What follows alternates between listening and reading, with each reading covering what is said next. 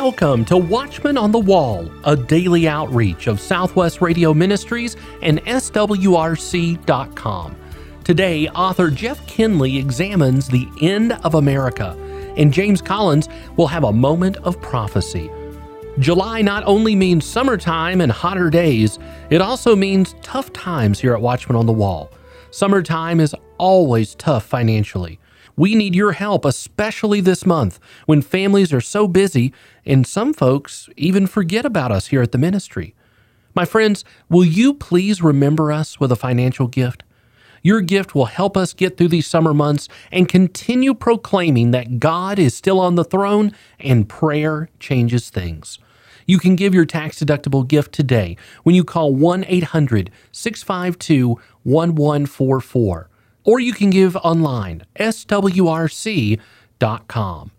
These gifts are how we are able to be here each day, ready to bring clarity to the chaos. Thank you. Will God's wrath fall on America? What happens when a country glories in its immorality, turning away from faith in God and obedience to Him? Jeff Kinley explores historical and biblical precedents for the demise of a nation.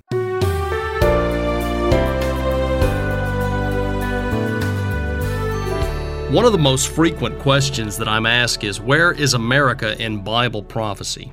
As we celebrate our nation's independence this week, I've asked Jeff Kinley to be on the program with me to answer that question. Jeff is a Bible teacher, conference speaker, and the best-selling author of 40 books. One of those books is titled The End of America, Bible Prophecy and a Country in Crisis, and he is here today to talk about these United States. Jeff, welcome to the program. James, thank you so much. Good to be with you, brother. Before we talk about the end of America, would you take a minute and tell us about yourself? Would you share your testimony? How did you come to know the Lord Jesus Christ? Well, thank you for that opportunity. I was not a churched person, like everybody else in the 60s. My parents took me to church when I was like 4 and 5 years old, but my parents dropped out of church, and consequently so did I. So really for the most of my childhood, I was unchurched and did not know much about God, obviously nothing about the Bible. Had a God consciousness, but wanted to live my own life. I basically told God, you go your way, I'll go mine, I'll call you if I need you. That led me down a path of pursuing my own pleasure and drugs and that kind of thing. So by the time I was 16 years old, I was as lost as you could possibly be. And yet there was a young man in my high school who simply reached out to me and befriended me, became my friend, and began finding common interests and common ground that we had together, and through that built a real bridge to me. And through that relational bridge, he invited me to go to church and then witnessed to me, told me about Christ, challenged me about my eternal destiny, and I gave my life to Christ because of him.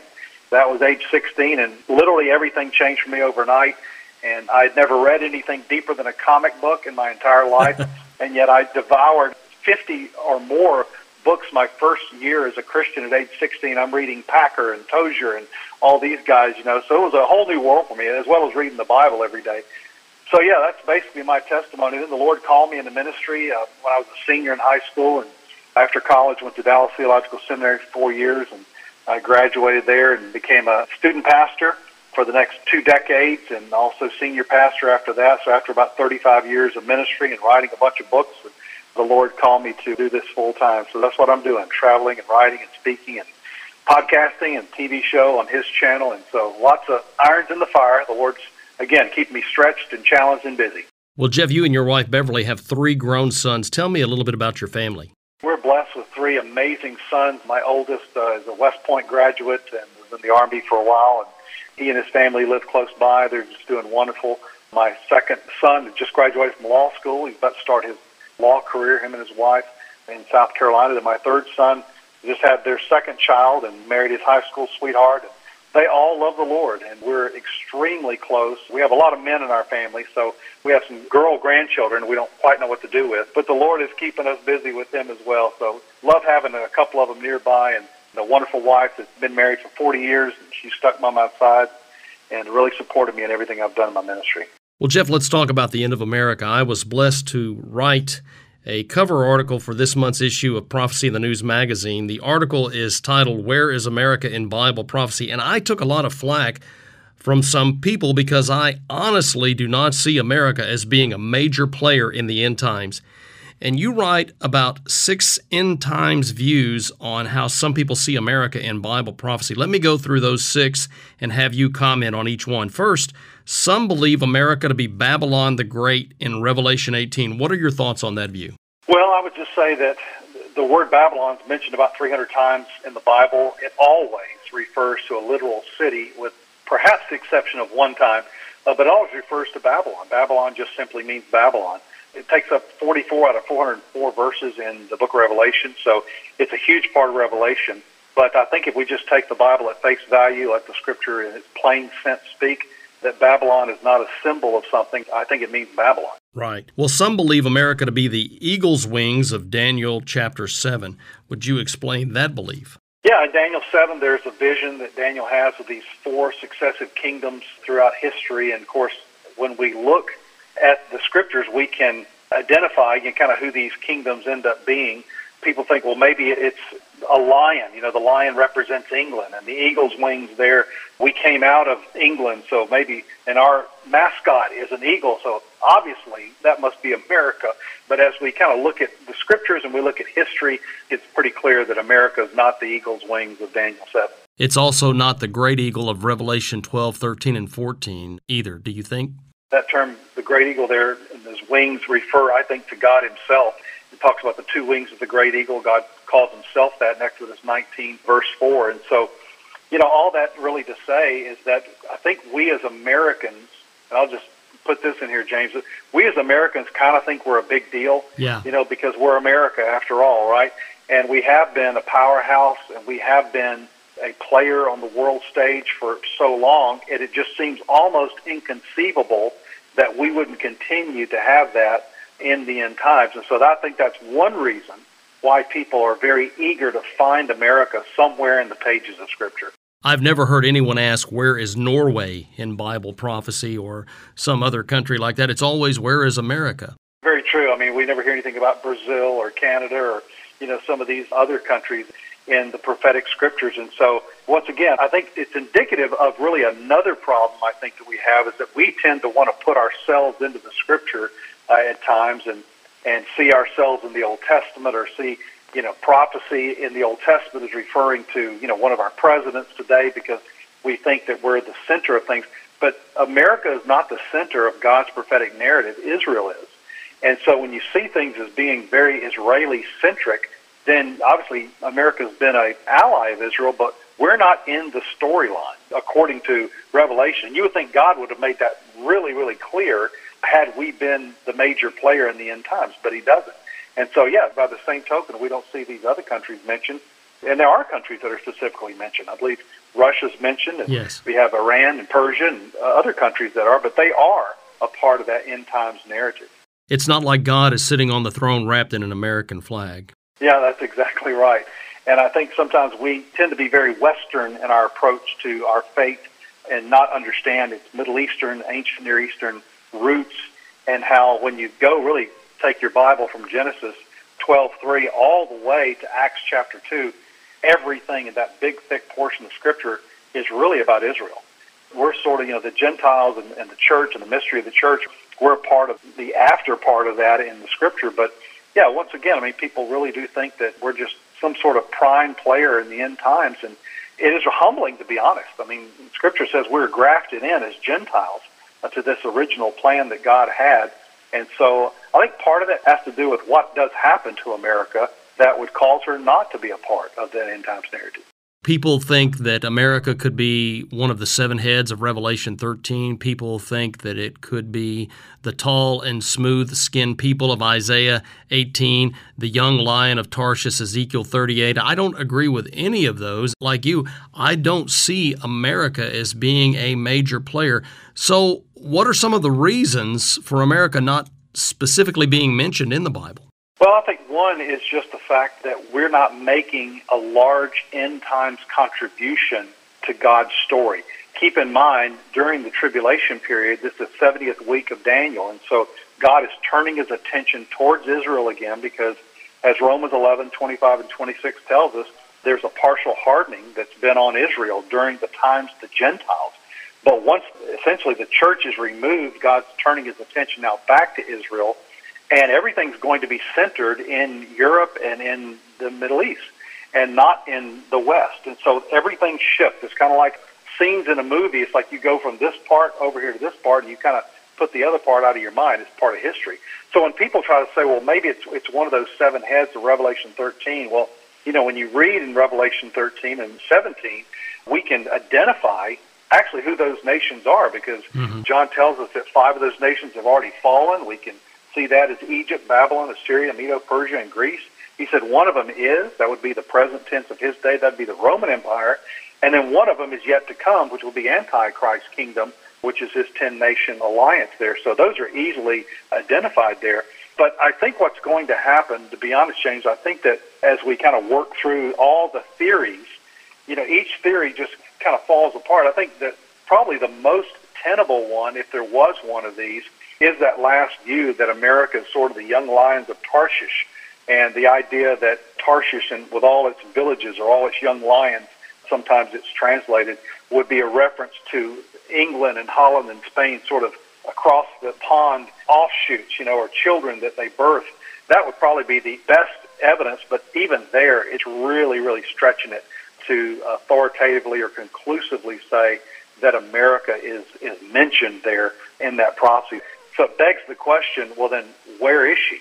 What has happened to America during this time? And I think that's really the question we have to focus on.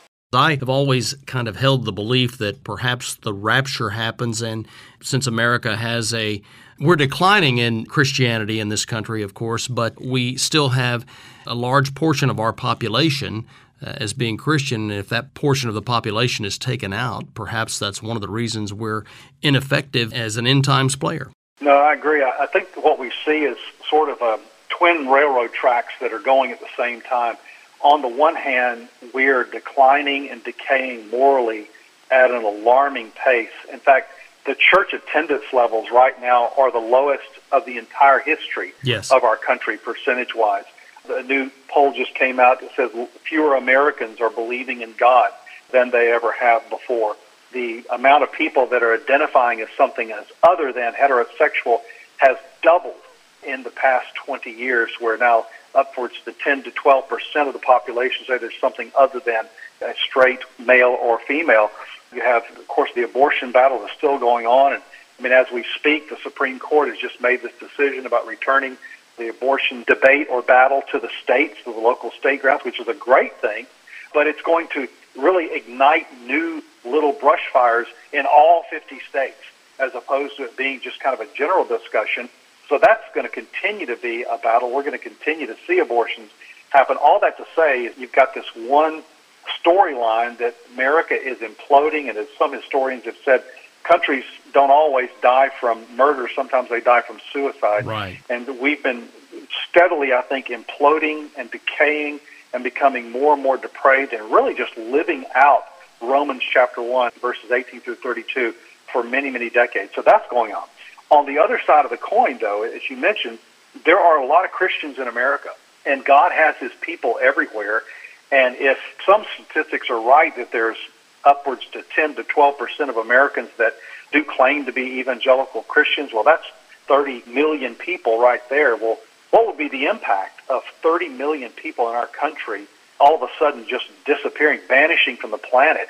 And it's not just from, they're all stationed in Kansas somewhere. We're everywhere, all across the board, in government, in the military, in education, in science, in the arts, in every area of our society. All of a sudden, that's removed. And it's like taking out all these bricks, or like these old Jenga pieces. You take these pieces out, well, the infrastructure is going to come crashing down. And I believe that's what's going to happen to America, is that the rapture is going to be essentially God's final judgment on America. I think he's judging her right now with his abandonment wrath and removing a lot of his influence in certain places, but he's working through the church, I think, to create that righteous remnant, and we are having a voice. But, James, I don't think it's as powerful as it once was decades ago. So when the rapture happens, essentially, I think America is going to implode financially and culturally and morally, and as 2 Thessalonians chapter 2 says, the restraining influence of the Holy Spirit is gone. And so all hell literally will break loose. It'll be Mardi Gras on steroids. Every man will do what is right in his own eyes. There'll be riots and chaos and looting and vandalism and murder in the streets. There'll be martial law that surely will be called in.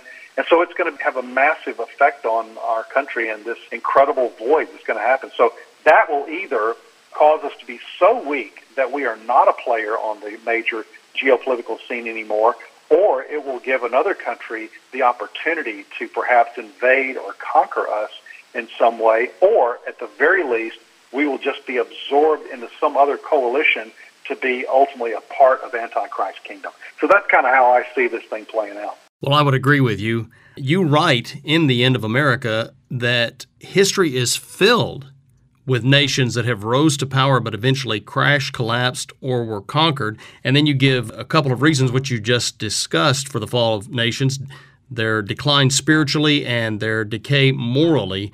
And you write that our country's very foundations are cracking beneath our feet. You coin a term, culture quakes. What do you mean by culture quakes? It's the idea that, just like with seismic shifts in the tectonic plates of our world, that culture is the same way. And when those plates shift, then it reverberates throughout the rest of the land. And so what's happened culturally is because we have deviated from God's standards and we have rejected God's word and even the fact that God even is and that he can be the creator, because we've done that, it's caused our culture to shift. And it's created these fissures that have opened up, essentially, out of which has poured all sorts of evil, because our government used to be a government that stood back behind the church, behind Judeo-Christian values, and in essence said, we're going to back you up on this. And, even non-Christians held a certain moral codes as far as the culture goes. We're no longer in that state, James, anymore. And so I like to put it this way, is that we used to have the home field advantage, and sort of we had more fans on our side than there were on the other side, but that's greatly shifted to where now we're playing on the opposing team's field, and we're in hostile territory, and Christians are being marginalized, and our values are being voted out for the most part, and Christians are being canceled. And so now we're at a point where the culture itself has changed, and as it says again at the end of the book of Judges, every man did what is right in his own eyes. Genesis 6:5, it says every thought of every person's heart was only evil continually. And I think we're in that kind of spirit right now where every person is their own God. They make their own decisions and no one can tell them what to do, the least of which God or his word. My guest on the program today is Jeff Kinley. We've been discussing his book, The End of America, and you can order a copy right now by calling 1-800-652-1144, or you can order online at swrc.com. This is a great and very timely topic, so we're going to have Jeff back with us next time. Thank you so much for being on the program with me today. James, my pleasure. Anytime.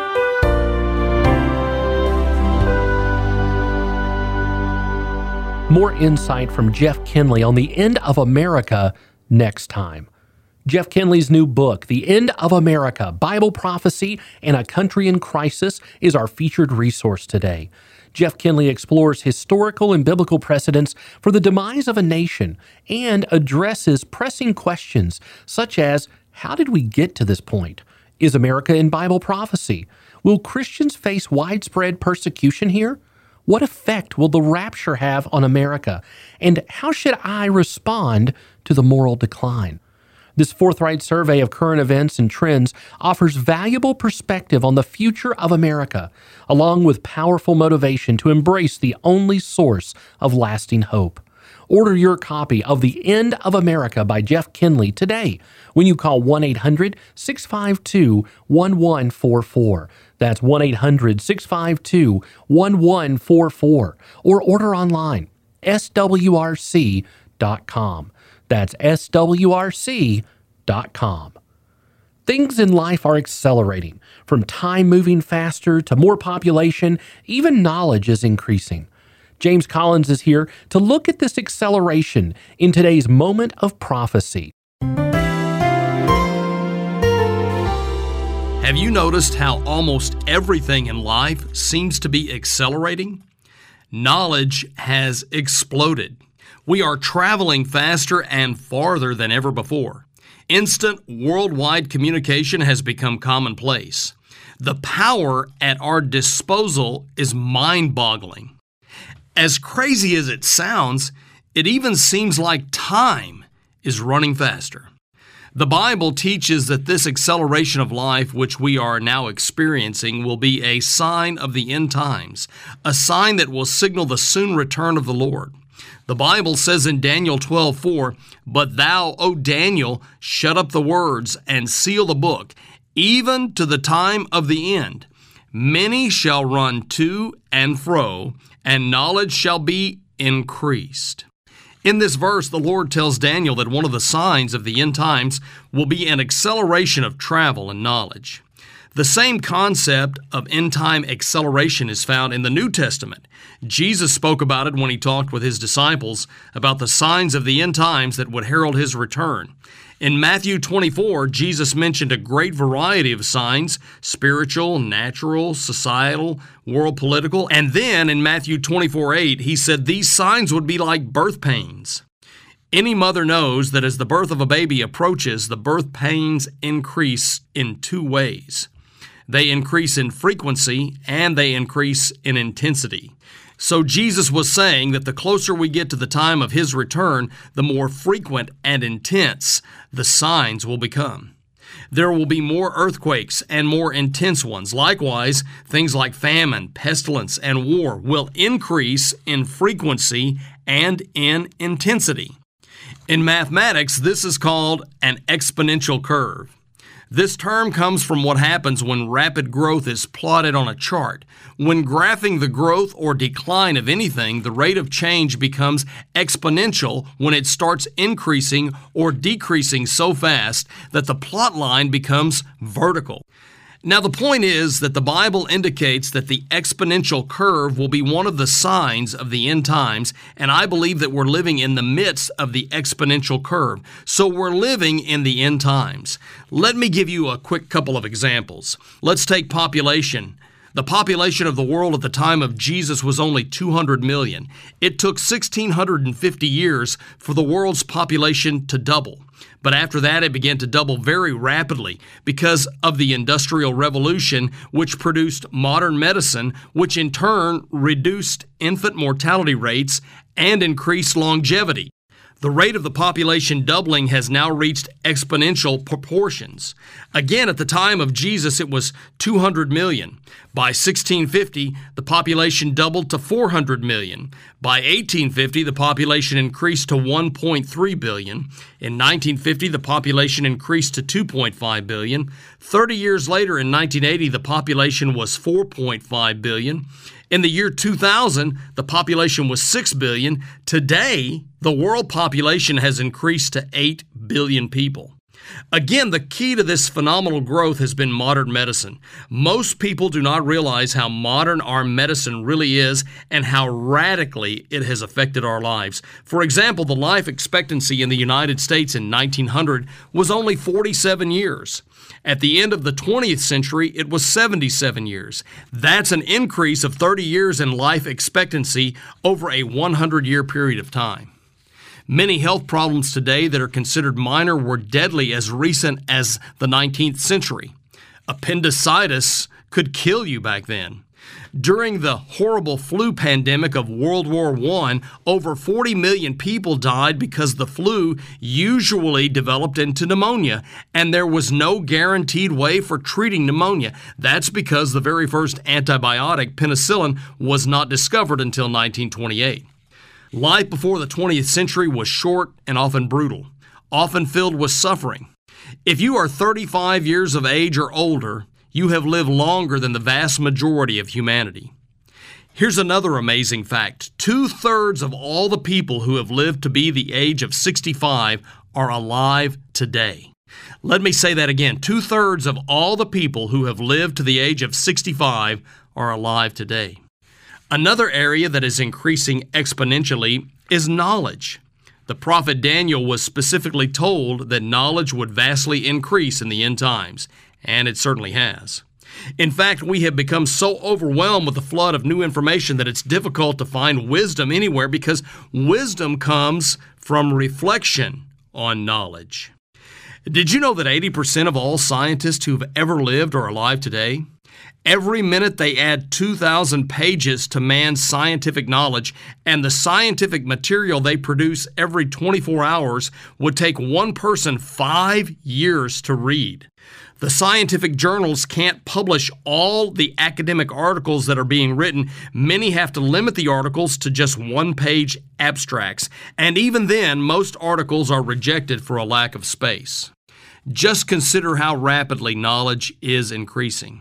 From Jesus to 1500, a period of 1500 years, knowledge doubled. From 1500 to 1750, a period of only 250 years, it doubled again. From 1750 to 1900, a period of 150 years, knowledge doubled again. From 1900 to 1950, a period of 50 years, it doubled again. Today, knowledge is doubling every 12 months, every year. That means encyclopedias are out of date before they can even be printed, which is the reason they're no longer printed. Britannica stopped printing encyclopedias in 2010 after 244 years of publishing them. Here is an incredible fact. One Sunday issue of the New York Times contains more information than the normal person in the 19th century was exposed to in their lifetime. The most amazing thing to me in the area of information is the internet. Using the World Wide Web, I can access the documents of the Vatican in mere seconds. Then in a matter of moments, I can go to the Israeli Museum in Jerusalem, or I can dart back to the Library of Congress in Washington, D.C. In short, I can get access to information all over the world without ever leaving my office. Are you taking time for granted? Don't do it. The exponential curve is just one of many signs God is giving us to warn of the soon return of His Son, the Lord Jesus Christ. This is James Collins reminding you that the testimony of Jesus is the spirit of prophecy. The End of America, Bible Prophecy and a Country in Crisis by Jeff Kinley is our featured resource. This forthright survey of current events and trends offers valuable perspective on the future of America. Order End of America when you call 1-800-652-1144. That's 1-800-652-1144. Or order online, swrc.com. Tomorrow, Jeff Kinley returns to continue his look at Bible prophecy and a country in crisis. Be sure to tune in on your favorite radio station or by subscribing to our daily Watchman on the Wall podcast. Watchman on the Wall is a production of Southwest Radio Ministries and is supported by faithful listeners just like you. Please visit swrc.com. That's swrc.com.